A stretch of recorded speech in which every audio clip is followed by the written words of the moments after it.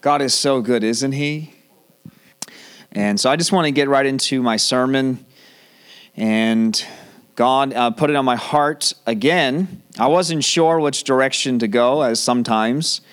And I had a couple of different things that the Lord was dealing with in the church, and just to bring as messages, and a couple different directions, that he's constantly, sometimes he's telling me things to teach, but it's not yet. It's not now. So I don't always know. So I wasn't quite sure if God was giving me something for weeks ahead or for this week or so on. But I really ended up coming back to this verse as the anchor that we've been working on these last weeks. And it's Luke 18, verses 8, right? Luke 18 is the parable of the unjust judge, right? But God's the just judge, and the woman got before the unjust judge, and finally, with enough asking, even he did something, and God says, I'm the just judge. I'm looking for my people to seek me, to ask me, to pray, to fast,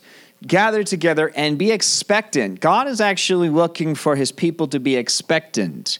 God is wondering sometimes why his church is filled with so little faith, not faith for things to happen, but faith that God is actually still alive, that he's still active, that he's still doing, he's working in your life, he has a plan, he has a purpose, and we may not say, God, I don't believe you. We may not say those words. We may not say, God, I don't trust you. But as soon as we get into fear and we get into worry and we start just getting into the grind of life without asking God for his will and without just praising him that he's in control and he's doing it, and we just get into our own way, into the motions of life, and that can be in a pride thing, just going through the motions, or it can be in fear.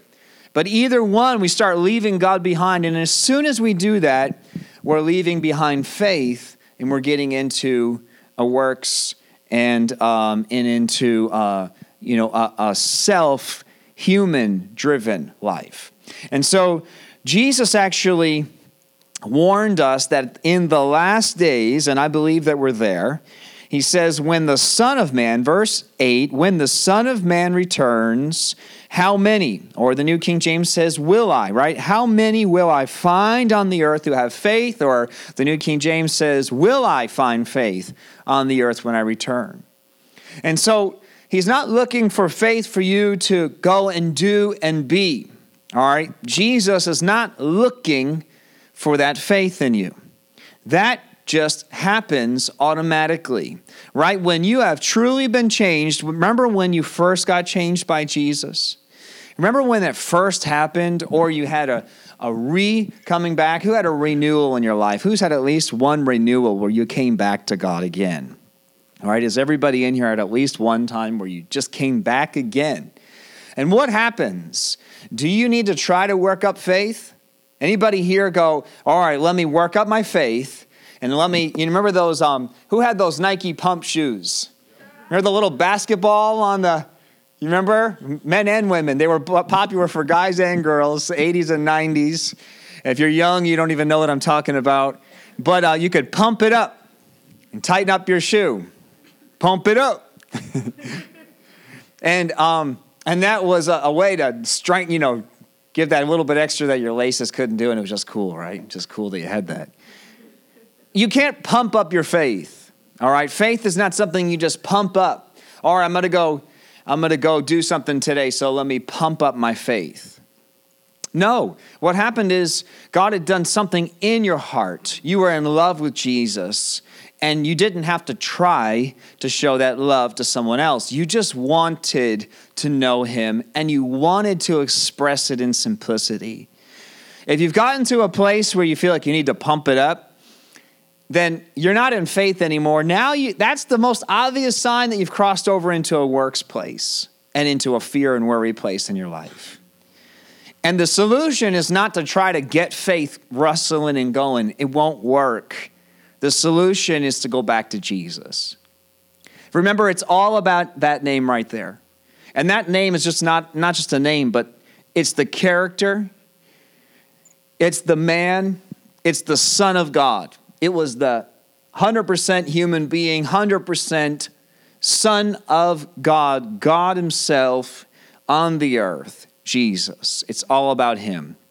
Everything in the Old Testament up until the book of Matthew pointed to Christ, and everything from Matthew to Revelation tells us about what Christ did while he was on the earth, what he's going to do through us today, and to finally wrap things up and bring us a new heaven and a new earth. It all points to this man right here, this Jesus. And so when we get to that place where maybe our faith is waning, then there's one simple solution. We need to get back to Christ. We need to start spending some more intimate time with him again. We need to cry out. Sometimes you even need to speak it out loud and just tell yourself, hey, you can call yourself whatever you want. I might call myself dummy sometimes, like, hey, dummy. Like, don't be stupid here. Like, hello. What are you doing? Don't get in the rat race. Don't just get just get moving and going and doing. What are you doing? Slow down. Remember that my life is not my own, that I've given my life to Jesus, and that he's got a plan and he's got a purpose. And I could run my whole life and try to do and try to be and waste my time. Who wants to waste time? Who knows that time is the most precious thing you have? It's the only thing that even the richest of the rich cannot buy. Time is the only thing you cannot buy. Even they could buy, you get to the richest of the rich and there's nothing that they can't afford, but you cannot buy time. I don't want to waste time because it's so precious. I want to make it count. And so I'm sometimes going to do exactly what is opposite to the world, which is to go into that place with Christ, which is wasting time because you're not getting stuff done. Wow, right? We want to get stuff done. But the kingdom is opposite. The kingdom of God is the inside, outside, upside down kingdom, right? You have to stop doing the stuff and go spend some time with Jesus doing no stuff. Because who has found that when you come back out of that place, that your stuff gets done a lot quicker and easier or becomes irrelevant? I'm not saying every single time. We had a really good prayer time recently, and then that day was really stressful and hot and annoying. And then some days are going to be like that. And it's just the devil, trying to put a little pressure on you to try to get you to stop praying. But who has seen you just keep praying, you keep seeking the Lord, and the stuff starts to become, not such a big deal anymore, or a lot easier, or irrelevant, or just disappears. The very thing you thought you needed to do all that stuff just somehow goes away. And so Jesus asked this question, will I find faith? And I think sometimes we could read that verse, and then we could be like, man, I need to get my faith worked up, because we need to have faith, because Jesus said it's going to be hard to find. Am I going to find it? I need faith. And it's not something we can work up. We need to fall more and more in love with Jesus. We need to have a complete and total revelation upon revelation upon revelation. That's what the word says. It's precept upon precept, revelation upon revelation. And it's not some weird, heady place. They had a saying in Christianity where they said, you're so heavenly minded, you're no earthly good. We don't want to be out there in the clouds and we have no touch with reality here and the people around us. But we need to get away. We need to get away from this system and away from this world and even the church system to an extent and get into Christ, get back to the early church, to the Bible, to the church of the Bible, to the early believers that they were in love with God. And they loved people not because it was a command, even though Jesus said it was the equal command. We call it the second command, but he says the second is like it. He doesn't call it the second command. The second is like it. It's an equal command to loving God as loving people. So it's a command, but it just was natural. It's not hard to love others when you love Jesus. And if you find that's actually a good red flag, God gives us some indicators. You know those flashing lights on your dashboard in your car? All right, those are there for a reason. All right, and when the light starts flashing, that you don't love each other, You're starting to fight with your brothers and sisters, flashing light. Boom, boom, boom, boom. It starts blinking. That's a good indicator that my love actually towards God is waning. And we just actually read that this week in our Bible study that in 1 John it says that if you don't love people, you don't love God. It's black and white, plain and simple. It is so simple. The gospel's simple. Plain and it's straight up. Some people say, I love God, I just don't like people. I don't love people. Well, then that's impossible. That's impossible. If you love God, you love people. Doesn't mean you need to be around every person all the time. But you love them. You love them. And you pray for them. And you bless them. All right, that needs to be clear because some people think you love them means you need to hang out with them all the time. And I'm not saying that, but that you love them. And so the faith that he's talking about, I just wanted to be clear here, is, really what this little parable that we've been going on for weeks about is, it's about somebody who says, I know where the answer is. It's in God. And we go to him. Faith is turning to God. It's not doing something. It's not, I've got faith, I can do it. It's you turning to God. I know where the answer is. When we turn to him, we don't have the answer. We are not capable. We can't do it. We have a deficit. A love deficit, maybe. I've got a deficit on love right now, Lord, so I'm going to go spend time with you because when I come out of your presence, I come back out with love. Or whatever else the answer is, whatever else you're seeking, he is the only way. You cannot do it in your own strength. I just want you to say that out loud. I cannot do it in my own strength. A lot of times people say, I can do all things. You can do all things. I was in the city of Poughkeepsie this week, and I overheard, there's a GED / get you into society program. And I just overheard I was working at one of their places, and I overheard one of the teachers talking to the kids, and I understood what he was saying. And what he was saying was not wrong. It's just not the whole truth. He was telling them, you can do anything. You can set your mind to it. You can do anything you can accomplish. And it's not wrong, right? There is an extent that you can do amazing things. Our bodies can actually go way, way, way, right? The military teaches us that. It goes way, way, way, way beyond what you think you're capable of. You can hold your breath with life is at stake. You can hold your breath for minutes, not seconds like we all do underwater, right? Minutes. You can do way, way, way, way more beyond what you think you can. And there's an extent that God's kind of just wired into our DNA that can do. But do you know what? No matter how great you are, no matter how smart you are, no matter how fast you are, no matter how good you are with money and how good you are with your hands, eventually your strength runs out. Eventually you run out. Eventually, there's always somebody smarter. There's always someone faster. And if you want to live in that world, you're going to be outsmarted, right? Someone's going to beat you. You want to go live in that world and do it in your own strength. Eventually, someone replaces you, right? That's society. And we can read that Solomon says, you were just like dust. You rose up and then your name is now forgotten, right? Remember, Solomon goes on and on about that, about vanity of vanities, right? I don't want to live in vain. Who wants to live in vain? Who wants your name to rise up and be somebody and do something, but really, after your life, your name just falls down as quickly as it came up? In fact, it says in Solomon, it says, even if you were the guy that, you accumulated a whole bunch of wealth and all these things, if you were that guy, it gets handed down to the next generation and you have no control over what they do with it. They go and they squander it and they ruin it and waste it. And you gave your whole life to try to build this thing, try to make something that the next generation ruins anyway. We don't want to do that, do we?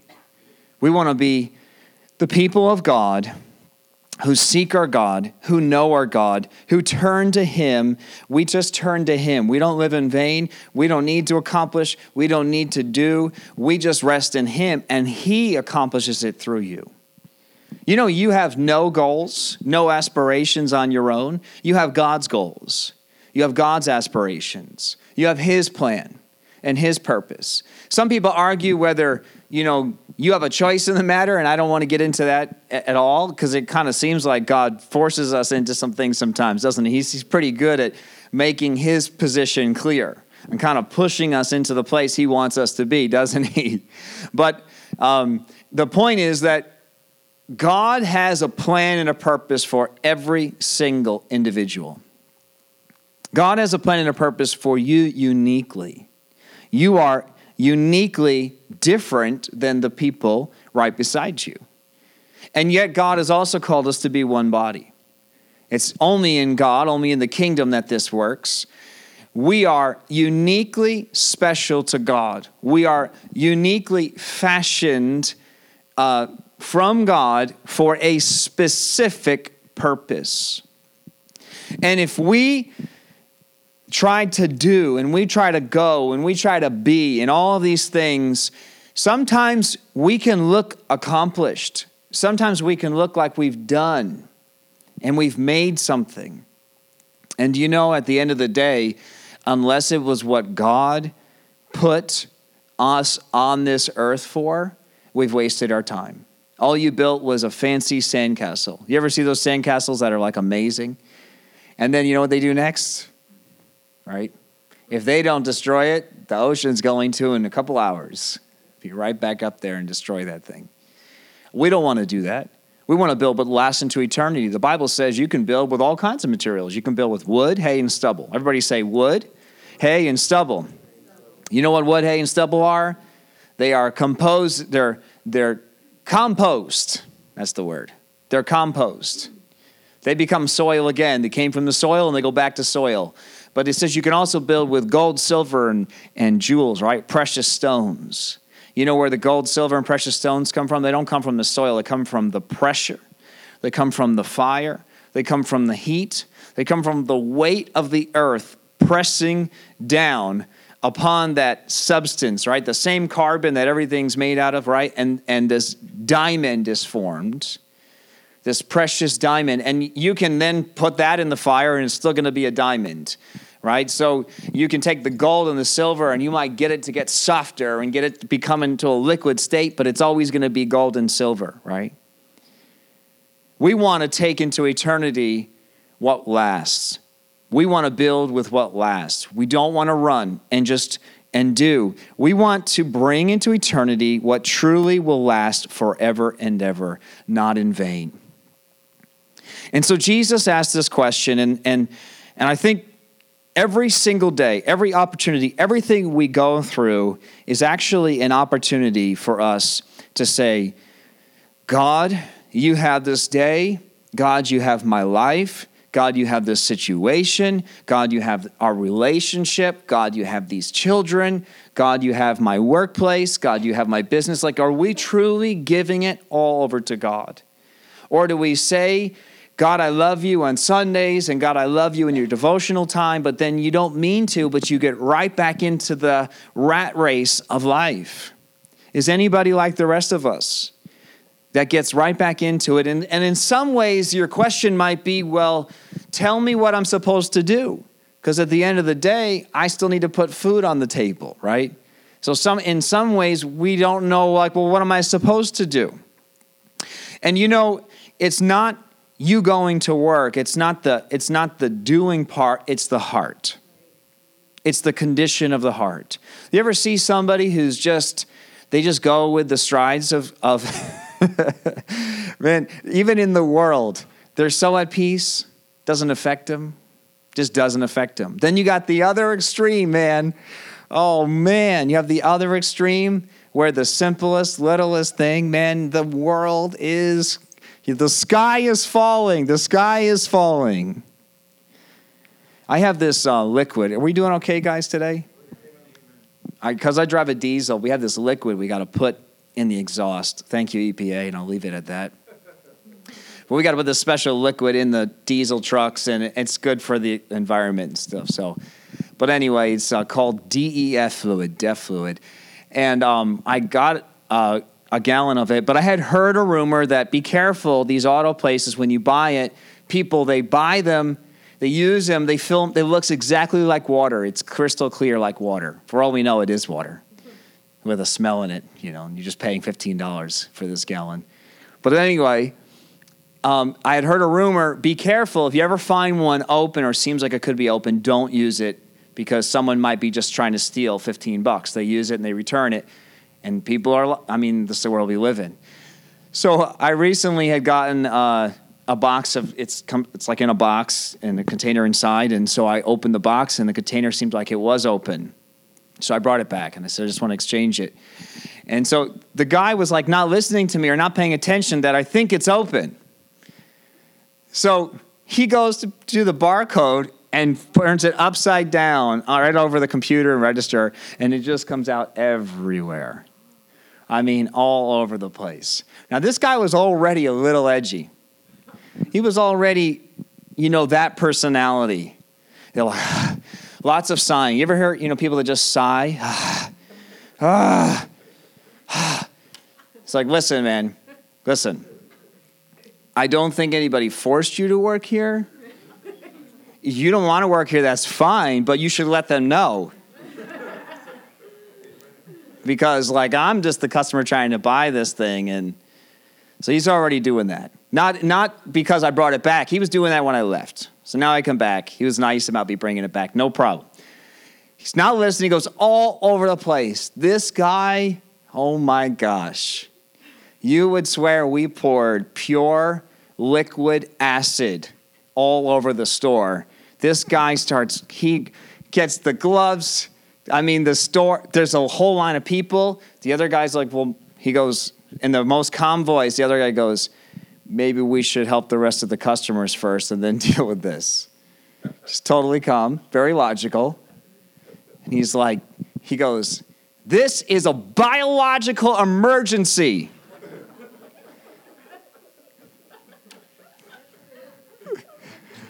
Oh, man.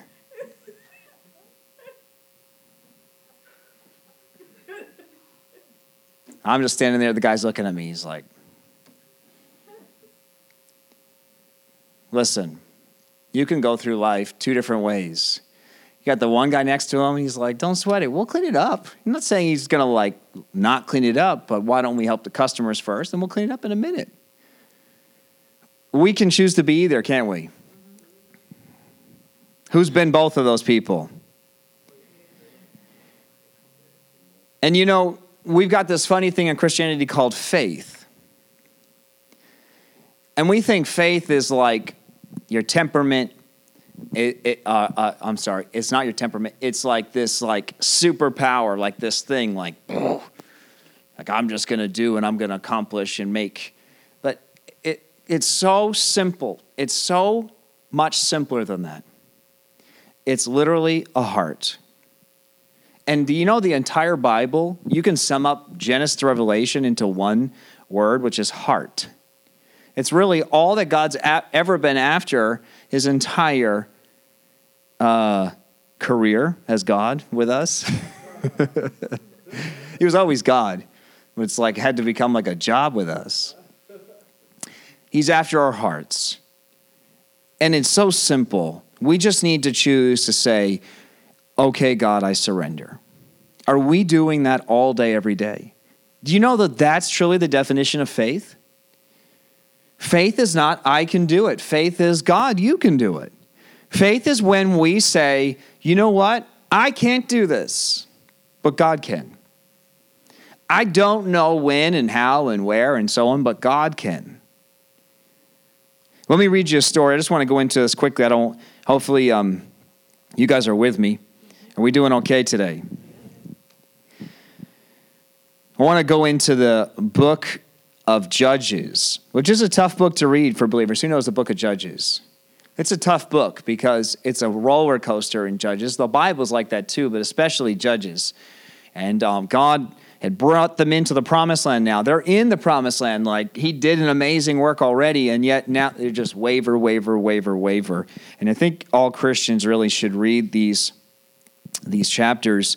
It says something in the book of Hebrews, chapter 11, that there is a faith that these men had. and men and women had. And it says in Hebrews 11, verse 6, it says it's impossible to please God without faith. And anyone who wants to come to him must believe. Everybody say they must believe that God exists and that he rewards those. Thank you for those that are still going. He rewards those who sincerely seek him. Okay, so faith is, right, those that are seeking him. Anyone who wants to, you guys can stop now, but thank you. Thank you. That was the participation I was looking for. Thank you for those that did. Extra credit. You just got stars next to your name. But it's those who sincerely seek him. They believe that he exists and they seek him. They believe in him. It says it's impossible to please God without faith, and anyone who wants to come to him must believe that he exists and that he rewards those who sincerely seek him. So it's, I believe you, God, and I know where to go for every single solution. Every single, I'm having a tough time breathing. Well, I know the guy who created the breath that goes into my lungs. I'm going to seek him. Come on, does that make any sense? So it says down in verse 32, we go on about this, we call this the hall of faith in Christianity, Hebrews 11. But in verse 32, just for time, it says, how much more do I need to say? It would take too long to recount the stories of the faith of Gideon, Barak, Samson, Jephthah, David, Samuel, and all the prophets. Verse 33, by faith. Everybody say, by faith. These people overthrew kingdoms, they ruled with justice, and they received what God had promised them. So by faith, they overthrew kingdoms, they ruled with justice, they received what God had promised them. They shut the mouth of lions, quenched the flames of fire, escaped death by the edge of the sword. Their weakness, everybody say, their weakness was turned to strength. And they became strong in battle and put whole armies to flight. That's what Hebrews says about faith. It's impossible to please God without it. And these guys, when they got a hold of it, their weakness turned to strength. I love that because I want you to look now in Judges at this guy Gideon, right? Did everybody just see what Hebrews, post-Christ, right? Post the cross, right? When you see somebody in the New Testament quote an Old Testament character, we can believe them. I would believe them anyway, but some people want to put this dividing line between the Old and the New. The New Testament quotes and says that Gideon was a man of faith, and that by his faith, some things happened, some things were accomplished. And let's look here in the book of Judges. Are we all good?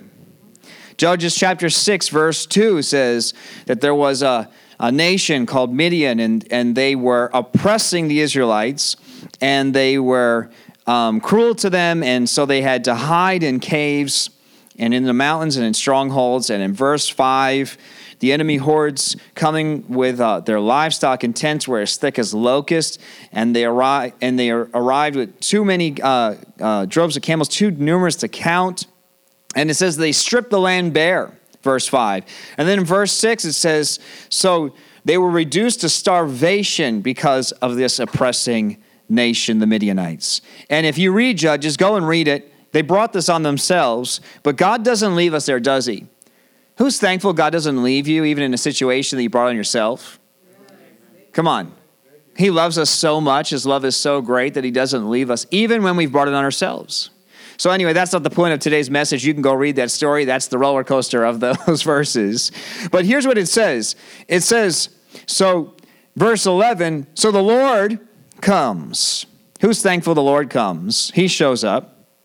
They cry out after verse 6, between verse 6 and 11, they cry out, they seek God.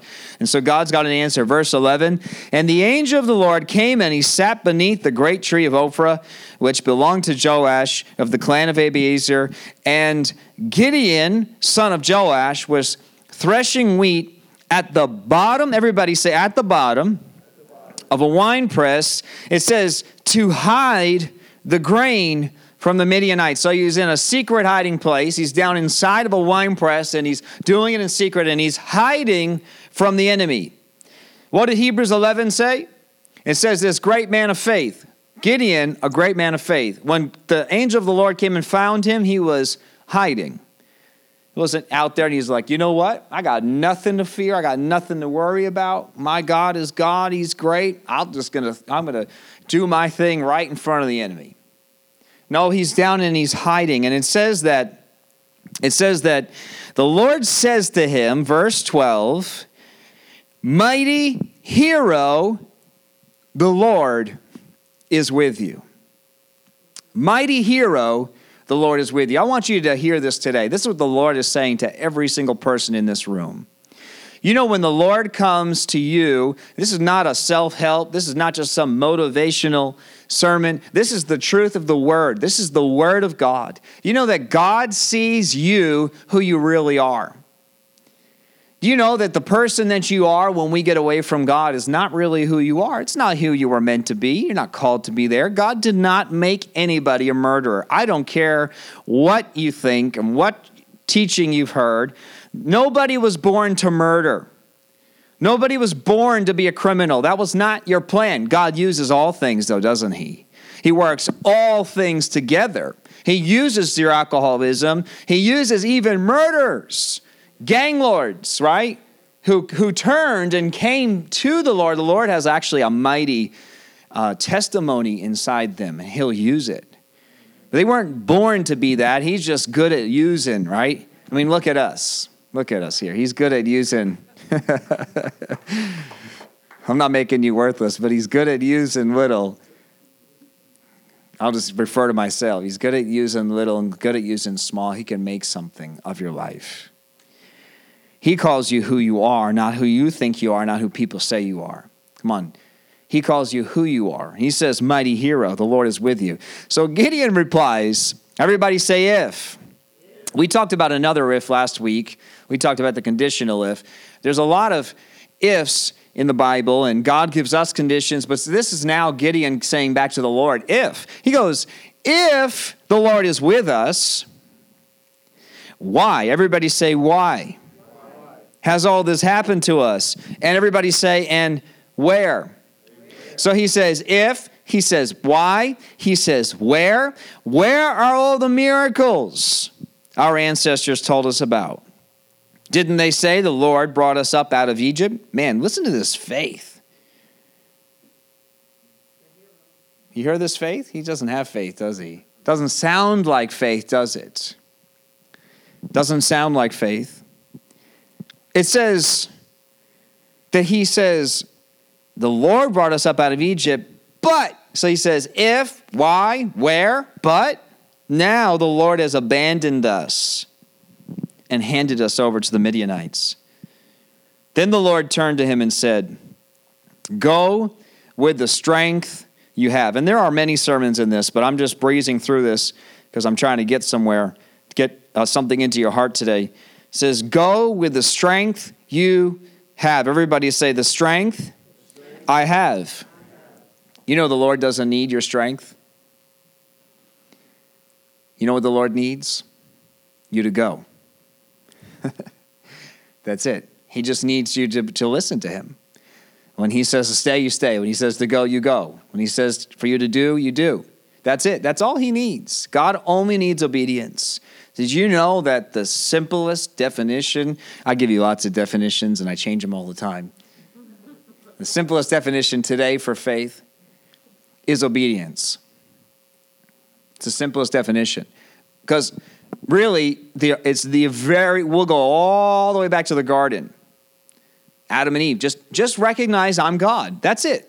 That's all I'm saying. You just recognize I'm God and paradise is yours. That's all you have to do. Just, I'm God, you're human beings, but I'm going to give you paradise. There's no death. There's no pain. I mean, everything was there to help them. Everything was for them. The whole thing, like literally the whole thing. Adam named all the animals. Amazing. But recognize I'm God. You know that's really all that God needs us to do. Call him God. Once he becomes God in your life, that's all the faith he needs. When our faith is waning, we just don't recognize he's God. We've become God again, or maybe our friend's advice has become God again, or Google became God again. Google's smarter than God. I could go to God, but I can also go to Google. I can get any answer I want. All right, I mentioned that some weeks ago. I can get really quality, good Christian answers off of Google. But maybe it's not what God says. All he needs is you to do what he tells you to do. And so he's asking all these questions. All these questions. I preached it once, and I couldn't find where I had written it, but I remembered saying it. God's not offended by your questions and your questioning. Just don't question God while you're questioning. Does that make sense? Just don't question God while you're questioning. You can have questions, but just resolve that, you know what? You know how many questions I have unanswered that I'm okay with? I don't need to know. Or God can tell me if and when he wants to on this life. But I've just resolved, I'm going to trust you and I'm going to listen to you no matter what. I'm not going to wait for you to explain everything to me first. I'm not going to I'm not going to go running off in my own strength because that's easier. Because that I can figure out, and people can tell me and coach me how to do that. But trusting you is blind in many ways because it's just obedience. But real faith happens when this happens. This is what it says. It says, but the Lord said to him, he said in verse 16, I will be with you. He continues in verse 15, he says, how can I rescue Israel? My clan is the weakest in the whole tribe of Manasseh, and I'm the least in my entire family. You know, God is not interested in any of that. You think that God was surprised when Gideon told God that? You think that God didn't know exactly who Gideon was? You think God doesn't know who you are? You think God doesn't know your past? You think that God doesn't know your future? Wow, that's the most important part. He doesn't really care. All he needs is someone willing and obedient. You know, the Bible says that God is searching the whole earth. God is literally searching the earth for somebody that will just say, yes, Lord, and just keep surrendering. You know, I preached it before when we got this major mile marker in the Bible between Saul and David, right? It sets the tone for much of the word. And Saul rose up in his own strength. God says, I'm going to go find someone after my own heart. What was the difference between Saul and David? David just said, Lord. He said, God, right? He wrote in the Psalms. David wrote in the Psalms, who am I that you think about me? Who am I that you even care? I'm so little, but you care about me, and you've blessed me. And you've been there for me. And David had many, many trials. He was literally pursued. And if Saul could catch him, he was going to kill him for, depending on how you look at that, over 10 years on the run. But he's like, God, you're my God. Faith is not doing amazing things. It's not running and doing and being, it's trusting God. It's just being obedient to God. You get that right, you will do exploits. Who knows if David did some things, but he didn't trust in his own strength. He trusted in God. And so we've got this guy Gideon here, and I don't want to just carry on forever, but it says that God tells him in verse 16, I'll be with you. That's all we need to know. That's all you need to know here today. God is telling you the same thing. I'll be with you. And I think so many times as believers, we forget that God is with us. God is with me. God himself. Like literally, Jesus said, I won't leave you orphans, that we literally have God himself, not just with us, but through the Holy Spirit inside of us. He says, I'm with you, but soon I'll be in you. Isn't that amazing? he's probably the least talked to, least recognized part of God is the Holy Spirit, which is actually God in spirit inside you at all times. We pray, Jesus, come into my heart, which is, I'm not opposed to praying those words. But if you want to be technical, we want to split hairs. Jesus doesn't come into your heart, the Holy Spirit does. Jesus sitting on the throne next to the Father. That's what the Bible says. I'm not saying you didn't get saved when you pray those prayers, and obviously in a sense that it is Jesus because they're one. Try to figure that out with our human minds. But technically it's the Holy Spirit. And he's with us. And so many times we're like, but we go, why, where, but, how, if, to God. And all we're doing when we're just trying to figure stuff out and we're going and we're doing and we're being and we're questioning and all those things is just doubting God. But this is what we need to do. This is it. God's not offended when you do that. I know that could sound heretical because like, what do you mean? We're talking about faith, but that's not faith. No, this is faith. Faith is that he had all those questions, but do you know what God says to him? He says, now listen. He says in verse 25, I want you to go and I want you to tear your father's altars down.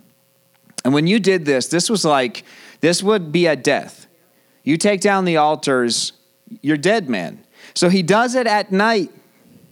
It says in 25 through 27, you can see 27, he says he did it at night because he was afraid. Everybody say he was afraid. But he did it. Everybody say, but he did it. That's faith. You think you think that David wasn't afraid when he looked at Goliath? Just because he stood out there and did it doesn't mean he wasn't afraid. Even Jesus, I know that we can't wrap our heads around this because he's the Son of God, but Jesus was also not fearful like I won't do it, but I bring this up often because I think it's so relative for Christians to understand this because then it breaks this superhero shell off of us and makes us human again that has to rely on God. We need to rely on God. You cannot do it in your own strength. Even Jesus was so stressed that his body was sweating blood at what the cross would be. Even Jesus, but he did it. Come on, this is your message today. Don't get in your own strength, but that doesn't mean that God's not going to ask you to do it. And when he asks you to do it, you're not going to want to, and you're going to have questions. But you do it because God's asked you to do it, and you know that God's with you. And what's amazing in that Hebrews 11, and maybe I'll get more into that chunk there where we have Gideon and Samson and where we just kind of sandwich the names together, and it says that they went through fire and through the lines. We got Daniel in there, we got Shadrach and Meshach and Abednego in there. That's what we're talking about. And these were guys that were willing to die. They're willing to die, trusting God. I'd rather trust God and die than try to be Superman, Superwoman, and do my own thing and try to like super my way out of it, super faith my way out of it. That's not faith. Faith is I'm trusting in God. And my trust in God is so great that it's going to look like no faith to you in the world. Because to the world, it's going to look like, well, they died. But that's the greatest testament of faith because they trusted God to the very end. But to the world, they go, well, they didn't have much faith. They died. And meanwhile, in heaven, a party's going on because they did not, it says in Revelation, they did not love their lives unto the death. Come on, guys. Are we getting anything out of this today? So he does it. And then, this is what's amazing. See, it's going to take you just doing it. That's faith. You just do it. You just do it because God said to do it. You just trust God because God's God. We have his word. We just have to come to terms with, you know what? I either believe this Bible or not. I believe that God is who he is. I believe that he is who he says he is. I believe that I believe that he said he was coming again. I believe that he says he's going to try my works. I believe that he says that if he comes and he finds me beating the servants and off doing other things when I should be doing what he asked me to do, he's going to deal with me pretty sharply.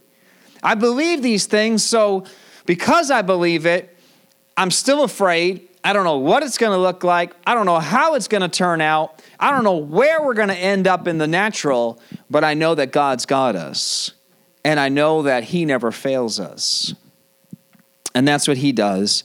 And so just very quickly, I'm not going to read you all the text. We know the story, but you can go ahead and read it. It's in Judges chapter 6 and in 7, the story here.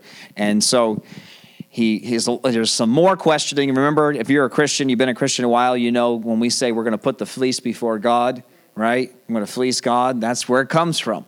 It comes from Gideon, all right? So he was a questioning individual, and yet he's in the hall of faith because he did not let his questioning stop him from doing what God asked him to do. He had doubts. He had fears. He had worries. And that's the thing. That's where the Bible says, be angry, but don't sin. How is that possible? That means that anger rises up. Fear comes, worry comes, stress comes, life comes. It's what you do with it. I love the military. I was never in, but I truly honor those that were, and I truly honor those that have served. I really do. I really, really do. We got another one over here, too. I'm trying to recognize each of them in here. There's such a testament to, that they were afraid, right? They were stressed out beyond the brink. I mean, they want to push you beyond you. The whole point is to get you to break. If you haven't broken yet, they're not pushing you hard enough. You will break. They want to find that point so that you see, wow, I could go so. That breaking point, though, is so far beyond what you thought you were. It's so far beyond. And I love that because there's a natural strength in a human, but if we can take that and take that and put it into God, okay? Not you doing it. Let's just put that into the kingdom now. God is not offended at you getting stressed out. He is not offended at you saying, God, where are you? Where were you? You know what God gets offended at? His word's clear. When we get offended at God and then we walk away. But do you know, I read my word and I'm shocked by who God gives grace and mercy to. Who is also shocked? All they have to do is humble themselves and say, Lord, all of that. I mean, I killed all those people. I was a horrible individual, but Lord, forgive me and I want to make it right. And the Lord's like, okay. What? The Lord is not judging. Come on, he is not judging the questionings. He doesn't judge you and your stress. He's just saying, but turn to me. Turn to me. Turn to me. Trust in me. Trust in me. Trust in me. That's exactly what Gideon does. You know the story. He's got all kinds of questioning. He questions. And it honestly, just like that military person, it drives him to where there's nothing left, right? I mean, God reduces him down, right? That's the story. That's the real 300. Don't watch the other 300 as Christians. If you've seen it, I forgive you. The Lord forgives you. Lord forgives me. But this is the real 300, right? The Lord says, no. He's like, he says, if you take all these people into battle, you take all these guys and you go and fight this thing, then they might think you did this. God's like, I can't do that. We can't have people thinking that Gideon did this. Gideon's in the hall of faith, but Gideon can't do it. It needs to be God. Gideon, so he reduces his military force down to 300. And in the end, they don't really, all that they do is, in the beginning, they do end up swinging their swords. Lots of bloodshed eventually. But initially, he just says, I want you to stand up there. I want you to take a lantern. I want you to smash it to the ground. I want you to yell, right? He just says, yell, and he says, for the Lord and for Gideon. And they do that. And then the army, it actually says, the Lord caused them to start fighting amongst themselves. And then all Gideon and his guys have to do is just pursue them. Just drive them all the way out. Just keep driving them till they're out. Get them out of your land. Get them out of your region. But God did it. It was God. Then something happens, right? What happens then? When God starts doing something and now you're running with God, what happens? Then there's the faith that we might define as faith. Because something begins to happen. You start seeing God working. Come on, who's been there? Who starts seeing God doing something in your life? And what happens to your faith then? And then you're like, I can do anything. We don't forget that it was God. But something starts to grow in you. Wow, God can actually do what he said he can do. And when we trust him, initially, which could be our death, then all of a sudden he brings you into a place where he's like, okay, now we're going to do some things. Now we're going to move an army. We're going to move a mountain. We're going to really do some things through your life. It's still not going to be you, but all I need you to do is just be obedient. Don't worry about your life. Don't try to save your life. Jesus said it. Come on, this is New Testament and Old Testament. Jesus said if you try to save your life, you're going to lose your life. If you're willing to lose your life, you'll save your life. It's very elementary. The whole word is the same story. And they go on and they do exactly what he asked them to do. And it says that throughout the rest of Gideon's lifetime, about 40 years, there was peace in the land. God's good, isn't he? He loves us so much. He's got a plan and a purpose for this church and for each individual. And I just pray, Lord God, Lord, get a hold of us. Lord, come and find us, even in our fear, even in our trembling, Lord, even in our worries and our doubts, even in our hiding place. Lord, we're just hiding out. Lord, we just want our little corner of heaven here on earth, and just leave me alone. I'll love you. I'll be a Christian, but don't make me do anything. Lord, we just want to carve out this little safety zone, just like Gideon. And Lord, you come and you say, no, I want you to get out of that place. I want you to come up and out, and I want you to trust me. And I'm going to take you into this world. I'm going to take your voice. I'm going to take your testimony. I'm going to take your life out into this world. And it'll be scary at times. You won't know when, where, and why, and how, and what I'm doing. But you just trust me, and I'm going to do it. Thank you, Lord Jesus, that that's going to be us. That you're going to do that in us, Lord. And that's what you're trying to get us to believe, Lord, and to trust you. And we will be the ones, Lord, that will say to you, yes, Lord, we did have our faith. It won't be us that you're going to say Luke 18:8 about. We're not going to be included in that, Lord. We're going to be ones that said, no, we did keep trusting. We kept trusting him. We trusted him. No, we did not go into that category of no faith, but we just kept trusting him, and he did something amazing in our lives and through our lives. And we just give you glory, Lord, in Jesus' name. Amen.